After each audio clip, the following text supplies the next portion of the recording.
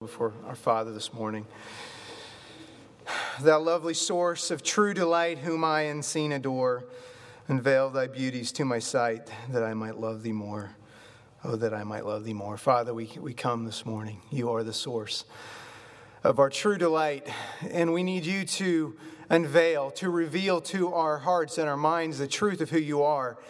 Many of us in this room have heard many things about you and know many things about you, but the thing we most need is to believe what's true and to live according to what's true. To understand the value system and the perspective that you have, and to allow that to affect all that we do and say and all that we are. And so we come here this morning with the need for you to reveal your beauties to our sight so that we can love you more. We need you to do that this morning. We ask that you use your word, that you would use me as your messenger, that your Spirit would take the truth of your word and apply it to each of our lives, and that we would become more like you, and that the world would see who you are through your people. In Jesus' name we pray. Amen. You can open your Bibles to Genesis chapter 13.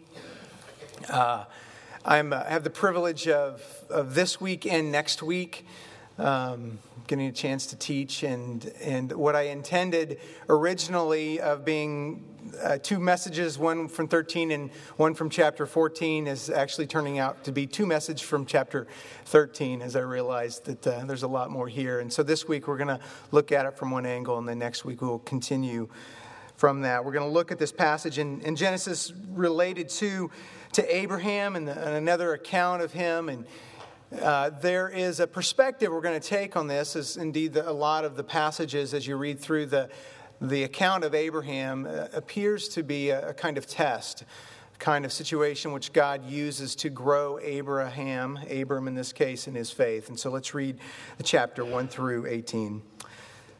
So Abram went up from Egypt, he and his wife and all that he had, and Lot with him, into the Negeb. Now Abram was very rich in livestock and silver and in gold, and he journeyed on from the Negeb as far as Bethel, to the place where his tent had been at the beginning, between Bethel and Ai, to the place where he had made an altar at first. And there Abram called upon the name of the Lord. And Lot, who went with Abram, also had flocks and herds and tents, so that the land could not support both of them dwelling together. For their possessions were so great that they could not dwell together. And there was strife between the herdsmen of Abraham's livestock and the herdsmen of Lot's livestock. At that time, the Canaanites and Perizzites were dwelling in the land. Then Abram said to Lot, "Let there be no strife between you and me, and between your herdsmen and my herdsmen, for we are kinsmen. Is not the whole land before you? Separate yourself from me. If you take the left hand, then I will go to the right, or if you take the right hand, then I will go to the left." And Lot lifted up his eyes and saw that the Jordan Valley was well watered, everywhere like the garden of the Lord, like the land of Egypt in the direction of Zoar. This was before the Lord destroyed Sodom and Gomorrah. So Lot chose for himself all the Jordan Valley, and Lot journeyed east. Thus they separated from each other. Abram settled in the land of Canaan, while Lot settled among the cities of the valley, and moved his tent as far as Sodom. Now the men of Sodom were wicked, great sinners against the Lord. The Lord said to Abram, after Lot had separated from him, "Lift up your eyes and look from the place where you are northward and southward and eastward and westward. For all the land that you see I will give to you, and to your offspring forever I will make your offspring as the dust of the earth, so that if one can count the dust of the earth, your offspring also can be counted. Arise, walk through the length and breadth of the land, for I will give it to you." So Abram moved his tent and came and settled by the oaks of Mamre, which are at Hebron, and there he built an altar to the Lord. Like I said, the perspective, I think, the right perspective, or a helpful one as we look at this passage, indeed a lot of the different accounts in the narrative of Abraham, is to see it as a test, to see it as a situation which God uses circumstances, sometimes that God calls him into. Sometimes circumstances like this one are just the result of living in a fallen world and living in a place that's not sufficient. These circumstances provide a kind of test for Abraham to grow in his faith. That God intends to use the circumstance to help produce faith, to help him to respond rightly and to learn what it means to respond in faith as it relates to the situation that he finds himself. So God is a test narrative here that we see that we're reading. It's a narrative where we can learn about what faith looks like in action. And a test is certainly as much about a process as it is about the product. And God's intention is to do both in us, to help us work in the midst of a process as well as to grow us into the kind of people who respond rightly in faith. Because we need that. We need that kind of growth and instruction.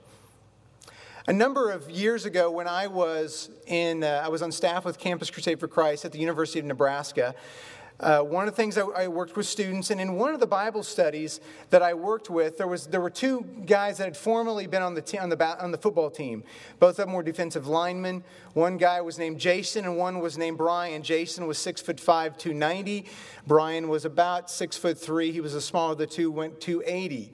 They were both huge men in my Bible study. I enjoyed them, and I really liked the fact that they loved Jesus, and I felt comfortable with that. I enjoyed having them around me when we would spend time together. But Jason, in particular, and I would lift weights together. And if you can imagine Jason, 6'5", me, 5'6", and about 150 pounds separated us in terms of weight, I enjoyed going into the weight room with Jason and working out with him. And of course, we could pretty much do whatever we wanted, and I would feel safe, and guys would, remove themselves from certain lifts and such, and I liked that. But more than that, Jason actually knew what he was doing in the weight room, and you could tell that, and he would help me in the process. He would instruct me as we would lift. And one of the things that he informed me early on as we would lift is that he said, you know what, you're not as strong as you think you are.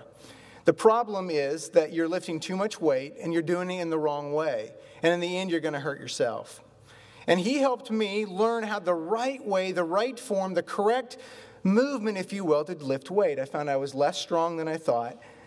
But I learned a little bit about the right movement in doing that. And I learned from Jason that the essential to the goal of getting stronger was right movement. It was correct form. And that cheating actually would do more harm to me. That cheating was trusting in my body in ways that I shouldn't. And cheating ultimately did not help me at all. And as that illustration relates to our situation, what God is in the business of, what he wants to do in our lives as our trainer, as our instructor, is learn what right form is. What does it mean to truly trust him? Because cheating in relation to this is to trust in anything else, in any other way besides him. That God, what he wants to do in our lives is to help us to learn, and what will cause us to grow most is to learn what it means to trust him and his promises in and through all the circumstances of our lives. Because in and through all of those things, we know that God is doing that. He is causing us to learn to trust him. And indeed, of course, as human beings, as sinful and failing, we look to lots of other things, and our life is spent in learning that everything else will not completely satisfy. Everything else cannot be trusted, but there's only one who can be trusted, and that is God. And this picture for us, this narrative for us, will help give us some direction in understanding what it looks like to trust God. What I find helpful mostly in this situation is that there's a subtlety to it. There's a kind of subtlety in understanding exactly what's happening. And there's certainly faith involved in the situation as Abraham seeks to resolve it. And as he makes that decision, there's a faithfulness and a faithlessness that can be expressed in his decision. But it's not so clear exactly what he should do in this situation. And I think the situation, what we find here, is more reflective of our lives. It's more reflected oftentimes of the subtlety of the situations in which we find ourselves, where there's not a clear, obvious choice between one or the other. There's not overt evil versus obvious good in many of the situations and choices in our lives that we have to make. There's not, in a situation, a picture of a devil over one side and an angel, or a picture of Jesus over the other. It's just not clear. And so we have to navigate that territory. We have to navigate those test narratives of our lives by faith, trusting God. And we see a picture in here of how do we enter into these more subtle situations and try to find the right response. What does it look like to, by faith, enter into situations where the outcome or the decision to be made is not quite so clear. It's not quite so obvious. And certainly in the situation, we're going to find that there's a faithful and a faithless response. There's a way to do it right and a way to do it wrong. As we look at, we're going to find out, what does it mean? What does it look like to be more faith-filled in our responses? Because the kinds of situations that we have to respond in the same way. The kinds of situations we find ourselves are decisions that we have to make, choices we have to make regarding jobs and careers and degrees, spouses and houses that we decide, schools, cars, cell phones, churches, friends, what we do on a Friday night, what we do with our lives, many decisions that we have to make, both large and small, and all of them will lead us in a direction. All of them be led in some way, either by faith in God and His sufficiency, or faith and trust ultimately in ourselves. And through all these test narratives of our lives, what God wants to do in us is to grow faith. Faith not in ourselves, not in external circumstances, but ultimately faith in Him. And to teach us, instruct us what right movement looks like. What does it mean to trust Him completely? Because oftentimes we find that we're not exactly sure, and we find ourselves, oh wait, I'm trusting in other things as opposed to God. So the question I want to ask is, how is it that we navigate the test narratives of our lives, those situations that aren't so clear sometimes, but how do we do that by faith? What's it look like for us? And as we look at this account, there's some things that we can learn. The main thing actually there's two things. First, there's a contrast that the text sets up for us, a contrast between the faith of Abraham, I would say, the faithlessness of Lot. And so the two are set side by side, and the text clearly wants us to see them. As we look at them together, we can see a picture of what faith looks like and what faithlessness looks like. And then I want to pull out a couple of principles for us that I think will help provide a foundation in making decisions and living a faithful kind of life. First of all, by way of overview, if you're familiar with this text, the story of him, it starts in chapter 12. It moves on to roughly chapter 25, where we find that at that point that he dies. In chapter 12, it's the first introduction. We have that God comes to Abraham. Abram at this time, his name is changed. I'm going to refer to him as Abraham. But he comes to Abram and he calls him out of his land. He calls him from his people. And he calls him to a place that God will show him. And it seems like a crazy kind of call, but Abraham obeys. That in the situation that he responds to God in obedience, and he leaves the country that he knows in Haran, and he moves on. And we find him in chapter 12 where he lands in the land of Canaan here in Bethel, and there's an altar that he establishes. And so we see that Abraham responds in faith to God in obedience. And God in return gives him a promise. It's a promise that certainly is fulfilled ultimately in the rest of Scripture, but it's a promise to him. It's a promise that says you'll have offspring. And ultimately from this offspring will come a great nation. And it's a promise of a land. It's a place that you will dwell and place that you will be. And it's a promise of a blessing that will come to you and a blessing that will come through you to all the nations of the earth. And so the promise comes as a result of Abraham's obedience, as a result of his faith. But then later on in chapter 12, there's a failure that we see. There's a famine that's in the land. And Abraham leaves the land that God had called him to, and he goes down to Egypt. It seems to be just self-preservation there.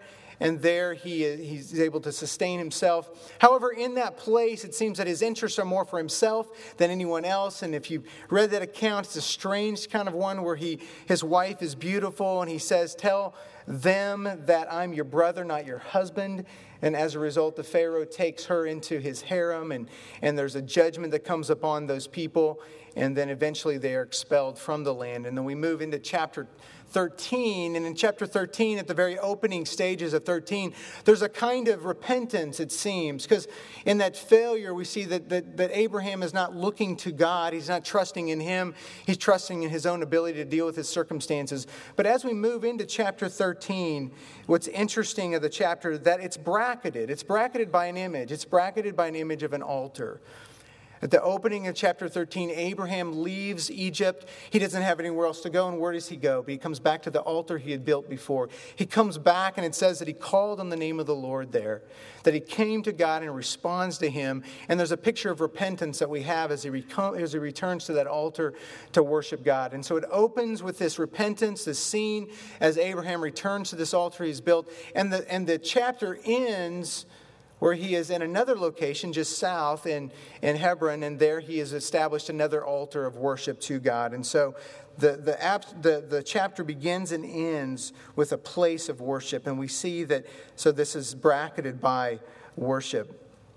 But the situation that arises in the middle here in verses 5 through 7, it's an interesting one, right? And you can understand how it would work. They're both in the land. It tells at the beginning of the chapter that both of them have a lot of possessions. Their flocks and their herds are huge. They have lots of gold. They have lots of silver. But as they return to this land, they're sharing the land, the text tells us, with the Canaanites and the Perizzites. And indeed, they have a large entourage, and there's many. The livestock is rather large that they have. And of course, they need to feed them. They need to water them. And it turns out that as they return to this land, it seems that it's not sufficient to sustain both of them. That the flocks and the herds, the blessing that God has given them, that is brought to them, that the land isn't sufficient to sustain it. And so you can imagine this, right? The herdsmen that are taking care of their individual livestock, and they find that the grass there's not enough grass or pasture land to feed them. There's not enough water to water them. And so they begin to fight, and there's competition over these two groups to try to take care of their assets, right? They're trying to keep them. And so there's strife and there's competition that results as a result of this situation. Merely as a result of scarcity. There's not enough. And so Abraham looks at exactly the outcome here, and he sees that it's not sufficient. He understands that the direction they're going to go here, this isn't a good one for the family. It's not a good direction. So he sits down and he has a plan that he offers to Lot, his nephew. He says, okay, you go one direction and I'll go the other direction. We need to divide here for the sake of peace. We need to remain peaceful in our relationship with another. So we need to separate. And he does an amazing thing. As the elder, as the patriarch of the clan, he gives Lot the first choice. And he says, okay, you choose one direction and I'll go the other. And you get this picture that they're up on a hill and they're looking out around the land. And they look out and he says, okay, you choose. And then I'll choose the other. Wherever you go, I'll go the other direction. And we see that Lot chooses the Jordan River Valley, and we're told that it's near Sodom. We're also told that God's going to destroy Sodom. We're also told that it's a wicked place. So we have Lot choosing this fertile river valley as a place that he would take. And we have Abram, who has taken the land that God had promised him in Canaan there.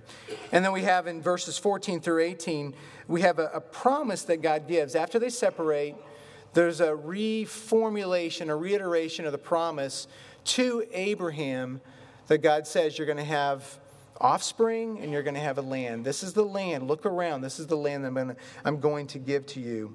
And the question that you might have already asked, or you might ask at some point along this road, is how is it that we know this is a test narrative? How is it that we know that God is even pleased with the outcome of the situation? Faith is nowhere mentioned in here. The word faith is not present in this account. So how do we know that this is something that God is doing to test him? And how do we know that God is pleased with the outcome? Well, I think verses 14 through 16 really tell us that. What's interesting in all the Abraham, the narrative, is that whenever Abraham does something that pleases God, whenever Abraham acts in faith, what you find is God responding to that faith with a reiteration of the promise that he had given him from the beginning. It's like God comes to him and says, you've done well, and I want to remind you again. In fact, I want to amplify the promise I've given you in the past. At the faith that you have exhibited, I'm going to remind you of what I'm going to do. And so this reminds us, this demonstrates for us that God is pleased with the faith that Abraham exercises in this situation. And then he calls Abraham to lift his eyes up and to look and to see the land that God will give him. The land that he would not receive, but the land that his people would have based upon a promise. And then we have the end of the chapter, where he settles here in Hebron and then builds an altar there. Well, the first thing I want to do is I've kind of walked through that, is that the text, like I said, sets up a kind of contrast. There's an important contrast between two men in two ways of seeing, between Abraham and between Lot. That both of them are in the midst of the same situation. Both of them are struggling with the same reality of scarcity. There's not enough grass, there's not enough water to take care of their livestock. But each of them approach the situation from completely different vantage points. The way they see and the things that they look at are different. In the end, we have them going different directions geographically. The different direction geographically illustrates for us a different direction spiritually that they go. And as we set them in contrast, there's some things that will come by relief that will separate from us to see what does it look like to live in faith, and then what does it look like to live by sight? What does it look like to live based upon faith in ourselves? And I want to walk through just a few comparisons or contrasts between them that are in the text. And I'll walk through a few, and then I'm going to pull out a couple of principles that I think will help us as we think about what's it mean to navigate these narratives in our lives, these decisions in our lives where faith needs to be exercised, faith in God. First of all, in this contrast, we see that Abraham had a status or he had privilege, but he didn't use it. That in the situation where there's a choice to be made between the land that they would go to, he is the patriarch of the clan, had every right to establish the choice that he would choose first, and it would make all the sense in the world, and Lot would have understood that he would have the second choice and that Abraham would have the first. But rather, Abraham relinquished his right. That he saw that something else was more important than that he would just gain the advantage. And we see a kind of generosity and selfishness here that comes as a result. That for him there was something more important than just gaining an advantage. But for Lot, on the other hand, we see that his interests were in getting an advantage as he looks out over the land. That his interests were to get an advantage even to the disadvantage of his uncle, to his elder, the greater of the two here, that he takes advantage of him in this situation. The other thing has to do with what they're looking at. It's interesting, the text tells us that they both lift up their eyes. In verse 10, we see that Lot lifted up his eyes and he saw the Jordan Valley that was well watered, like the garden of the Lord. That what he looks at with his physical eyes and what he sees is the material world, and his interests and his decisions are based purely and completely upon that.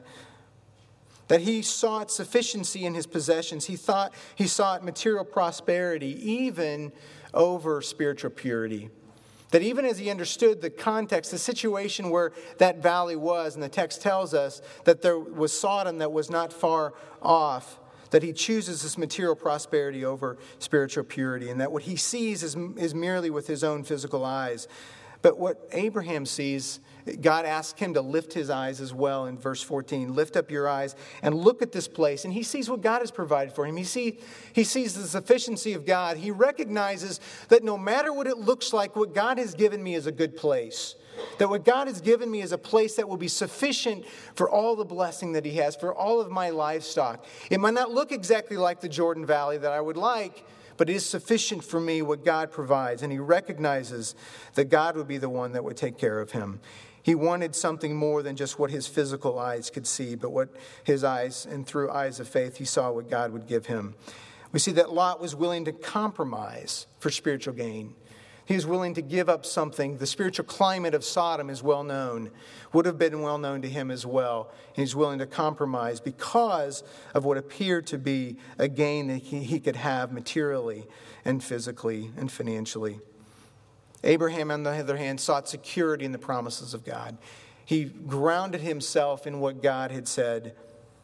And it's interesting that God had promised a land, he had promised a good land. But if you think about the land had already failed him twice. The land in chapter 12, there was a severe famine, so much so that they had to leave. And then here we have there's scarcity in the land, that the place itself can't sustain them. And so you might ask, did Abraham wonder if this land is such a good place after all? If there's famine and if there's scarcity here, not enough to uphold both of them, is this really a good place? But we see that he didn't just look upon the circumstances, but he trusted that God and what God would give would be sufficient. In the end, you see that Lot journeyed east and that Abraham stayed in the land of Canaan there on the west of Jordan. In the end, we see that Lot trusted in sight. He trusted what his physical eyes could see, where Abraham trusted in what his spiritual eyes could see. He trusted by faith in what God had already said, and he trusted himself to him. In terms of the progression of their lives, it's interesting. East is not a good direction to go. Throughout Scripture, you find that east is not just a geographical term, but it's one that also carries a symbolic spiritual reality. As he moved that direction, he wasn't just moving towards fertile River Valley, he was moving closer and closer to Sodom. And the progression of Lot's life, you will find, it's interesting that he sets up in this passage with his tents near Sodom, that he's there close by.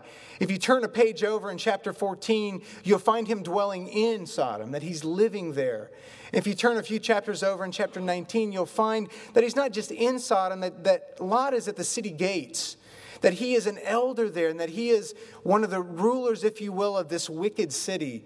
And then in that chapter, as God promises to destroy Sodom and Gomorrah, and the angels come to try to remove them and to protect them from the city, you find later on in that chapter 19 that it takes nothing less than physical exertion to get him and his family out of the city.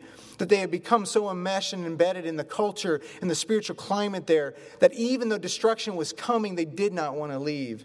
And so we see the spiritual progression there as he moves near, not just the river valley, but he moves near the spiritual climate of Sodom, and he's drawn into it, and his whole mind and the way he was thinking was bound up in that.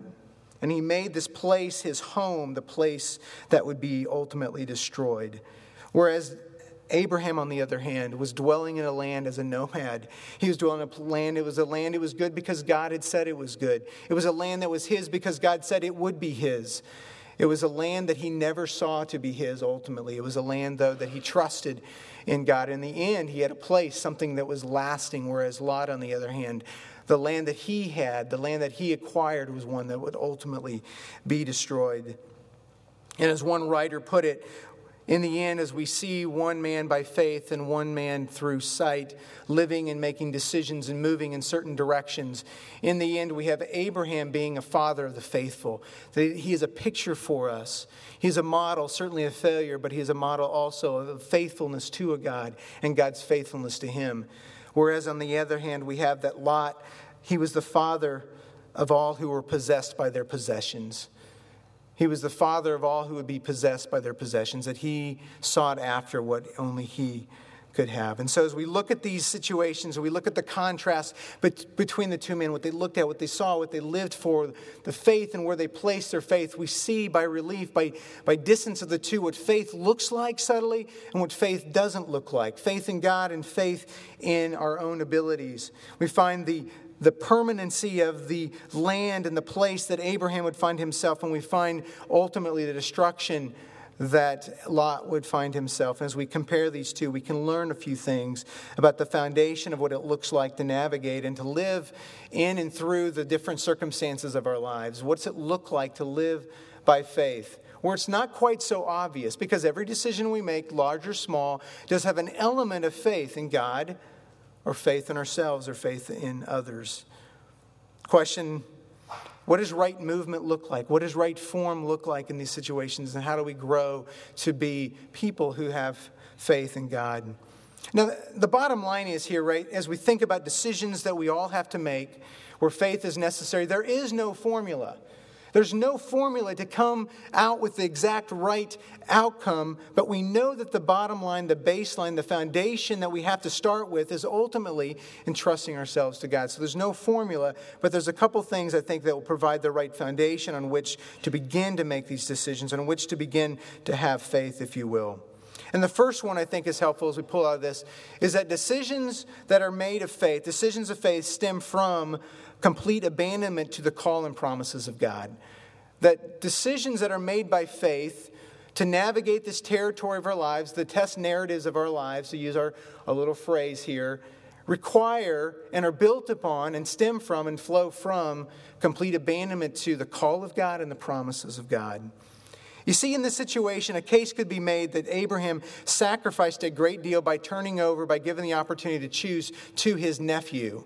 That in every right he had the choice to make there, that he had the option to do that, and Lot would have certainly understood it. And what he lost there was not just land, but his honor. In fact, he was disrespected by his nephew. That his own honor was at stake, that his own status was at stake, even as he gave him the option to do that as the head of the clan. But the fact is that Abraham Abraham had nothing, let me restate this, that the fact is that Abraham had nothing to lose because he had already given it all up. He had nothing to lose because there was nothing that he had to gain. He had already given it up. If you go back to chapter 12 and the opening of that account, you find that he had already relinquished his rights. He had already said, okay, God, if I'm going to follow you, if I'm going to obey you, I'm going to leave everything behind. If I'm going to entrust myself to you to bless me, then I need to recognize it's not up to me, but it's up to you to sustain me in and through the blessing. He had nothing to lose. He had already abandoned himself completely to God. He had signed his life over to him, and he had relinquished everything that he had, and he had entrusted himself to him. Did he do it perfectly through his life? No, he did not. But here's an example. Here's a situation where he recognized and he realized it's not mine anyway. That, yeah, this land might look better, but I've already entrusted myself to this God who is able.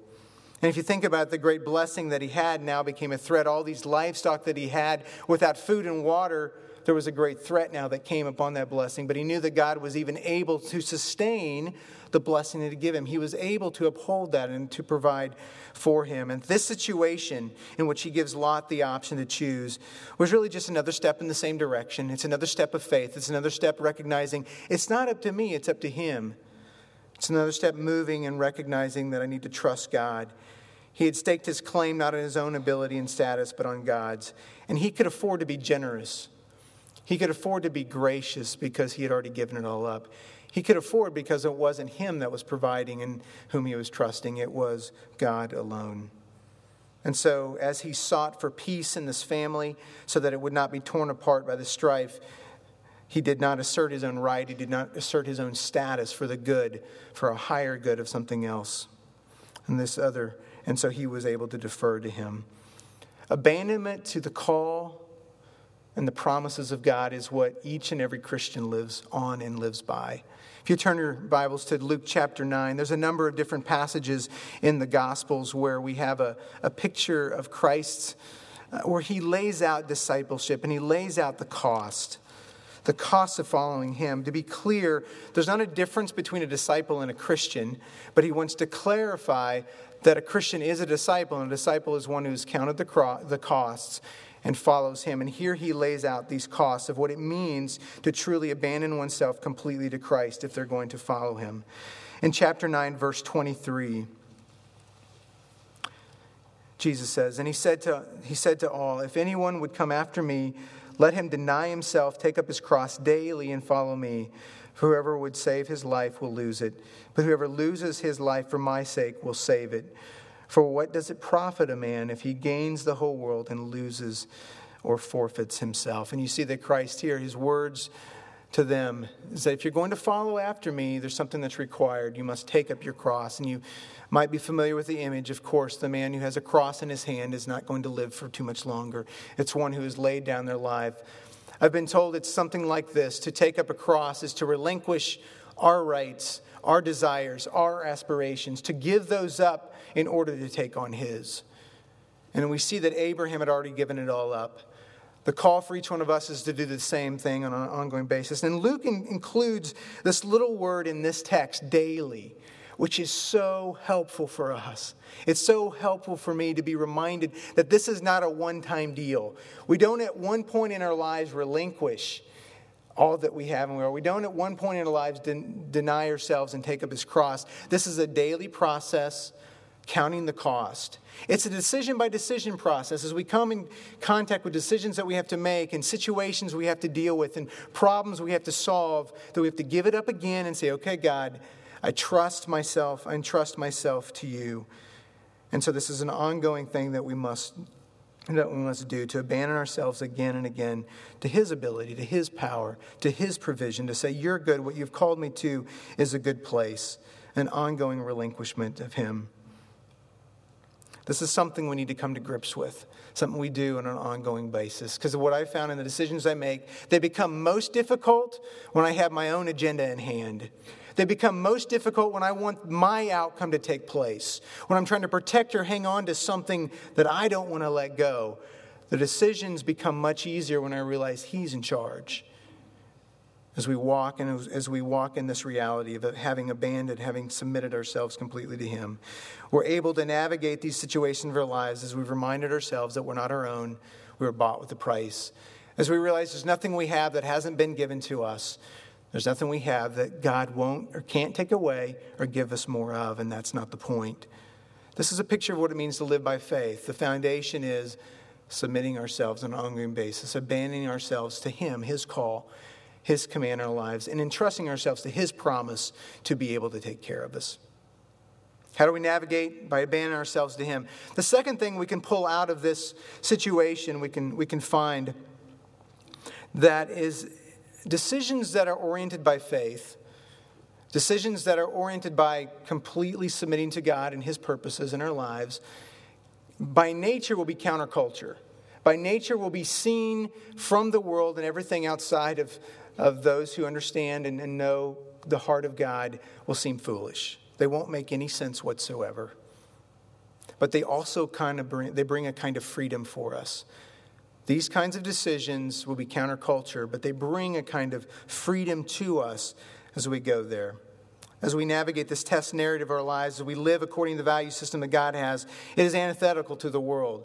And so we shouldn't be surprised that it seems foolish to those around us.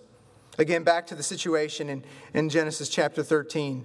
By right and privilege, Abraham had the option to choose. It would have made all the sense in the world for him to do that. And if you were standing at that high point and looking off to the east, and you were to see, and you were a rancher or a herdsman or whatever, and you were to see that fertile river valley, you would say, that's the place I want to be. That's the place I want to take my flocks and my herds. That's where I want to go. It was an attractive place. It was the kind of place that any rancher or herdsman would long to have. And I was trying to think of probably not many ranchers or herdsmen in here, but what kind of situations in our lives, or how would that relate to us? And I was thinking maybe a property owner or a land developer would to see a piece of property and to give the option to someone else of a prime piece of property to develop. There's a number of kinds of circumstances that would give us the image of what's going on here, of what he gave up and the foolishness of it. But the one that came to mind that hits close to home for me is I want you to picture walking into a kitchen with the smell of fresh chocolate chip cookies in the air. I want you to look at, on the table, there's a huge plate of cookies. But right in the middle of that plate is a huge cookie, and it's loaded with chocolate chips, and it's hot and it's fresh. Okay, you got that picture in mind? Are you getting hungry yet? So there's one big cookie, but then on the outside of the plate, there's some other cookies there, and they look okay, but they're nothing compared to that cookie that's right there. And you're standing with one of your children, maybe, or one who is younger than you or a junior to you. And you give them the option to choose first which cookie to take. How foolish would that be? How foolish would that be to give someone else the option? Forget the cookie. Get back to the situation. That is foolish for him to do that. To give up the opportunity to choose such a rich terrain. But for him, for the sake of peace, this was what was necessary. To relinquish, to forego the opportunity. And what was most important to him was to do that.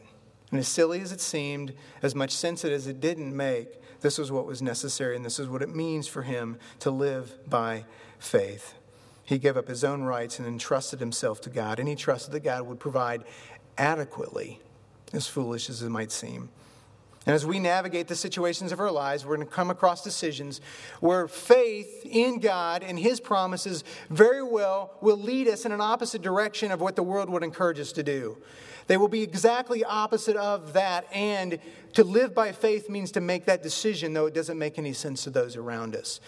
To live like that means that we learn to do that. We don't do that immediately. God teaches us and enables us to make those kinds of decisions. There was a situation, an example that struck me just recently to give us an example of kind of the counterculture idea.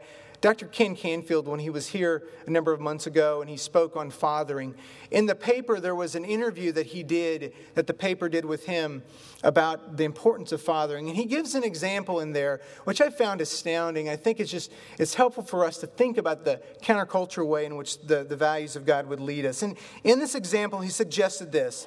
He suggested that two fathers, that taking a promotion, which would require significant more time or energy, at a period of time in his family's life when his children would need more time than he would have, he suggested that that should not be a foregone conclusion.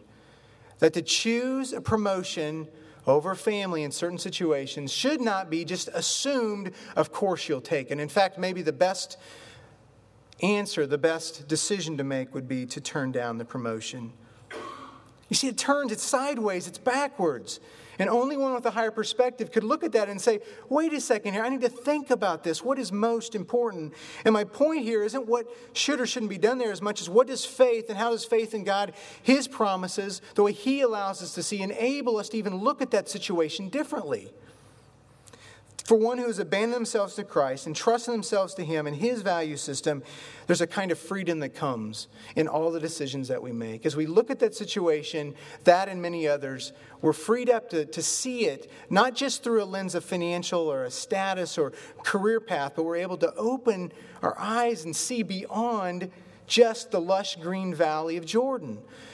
Our eyes are able to be open and to see Sodom not far off, perhaps, in our situation. It's able to say, maybe that's not such a good idea because I see that's not far from there is a place that might not be so good for me spiritually, that might not be so good for my family, that might not be so good for me if I want to walk with God for the rest of my life. So I have to say no. And so there's a breadth of understanding. There's a freedom that comes as one has abandoned himself to Christ and trusted himself to Him and His ability to take care of us. And it looks foolish, but there's a freedom that comes because we have trusted ourselves to Him.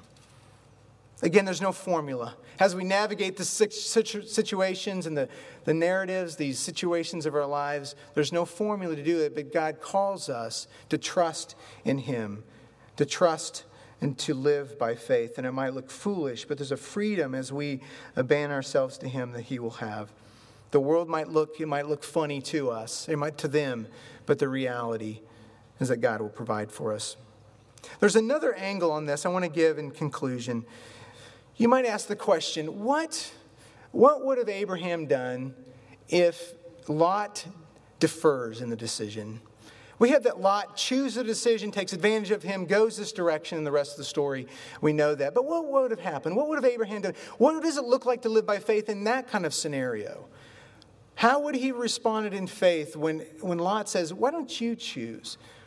Well, the answer is I don't know the answer. I don't know what Abraham would have done, but I know this for a fact. I know that the way that Abraham would have approached that decision would have been completely different by faith, and approaching it by faith, than the way Lot approached the decision. And the same is true for us. That faith enables us, as we entrust ourselves to God, enables us to look at the situations, to assess them, to see them in ways that only God can enable us to see them, to give us a kind of freedom to respond rightly, and enable us to move into them and to trust God in the middle of them, and to make a decision, move towards Him. How do we respond in faith? There's no answer here, there's no formula, but right movement, right direction for us, right form for us, is that we trust God and God alone in and through these decisions. Let's pray. Heavenly Father, we're grateful that You are there, that You're real, that You've called us to Yourself. And in abandoning ourselves to You, we are not leaving ourselves out to dry. We are not out on a limb. We are in the most safe place possible. And I pray that You would, on a daily basis, call us to live and to think like that and to see the world around us and decisions in such a way that we would be honoring You in these situations, that You would be pleased with us as we respond in faith, not knowing maybe the exact outcome, but knowing that You're sufficient. Pray that as Your people, we would live like this. Father, we have many needs in our congregation and many things to be thankful for. I want to say thank You and praise You for little Lucas Benjamin, Brandon and Emily Edling's little boy that was born this morning, Stephen Wanda Haney's grandson. Pray that You would be with them as they raise him. Pray for many other needs, health needs and circumstances in our church. I continue to pray for Mem McGrogan as she heals from her hip and pelvic break. I pray as well for Andrew Bodorf as he approaches this open heart surgery, this little 6-year-old, and pray for Ron and Ellen as they walk through this, that You'd be with him. We pray, Father, as a church that we would be concerned about your gospel going forward and we would live it out in our lives. I thank you for Lauren Kish and her ministry in Rome this last year with Campus Crusade, and I pray that you would use her sharing tonight as a way to open our eyes to what you're doing around the world and taking this gospel of your kingdom there. Pray for Jason and Kelly Ross as well with Navigators, with Sean and Katie Stetson, Campus Crusade here, that you would be at work in their lives, using them to bring other students into your kingdom, into the knowledge, saving grace of Jesus Christ. Give us grace today to walk in faith. It's in Jesus' name we pray. Amen. I'd like you to stand for the benediction. Benediction reminds us again of the immeasurable power that's at our expense that God provides for us. Receive this as God's benediction for his people. Now to him who is able to do immeasurably more than all we ask or imagine, according to his power that is at work within us, to him be glory in the church throughout all generations, forever and ever more. Amen.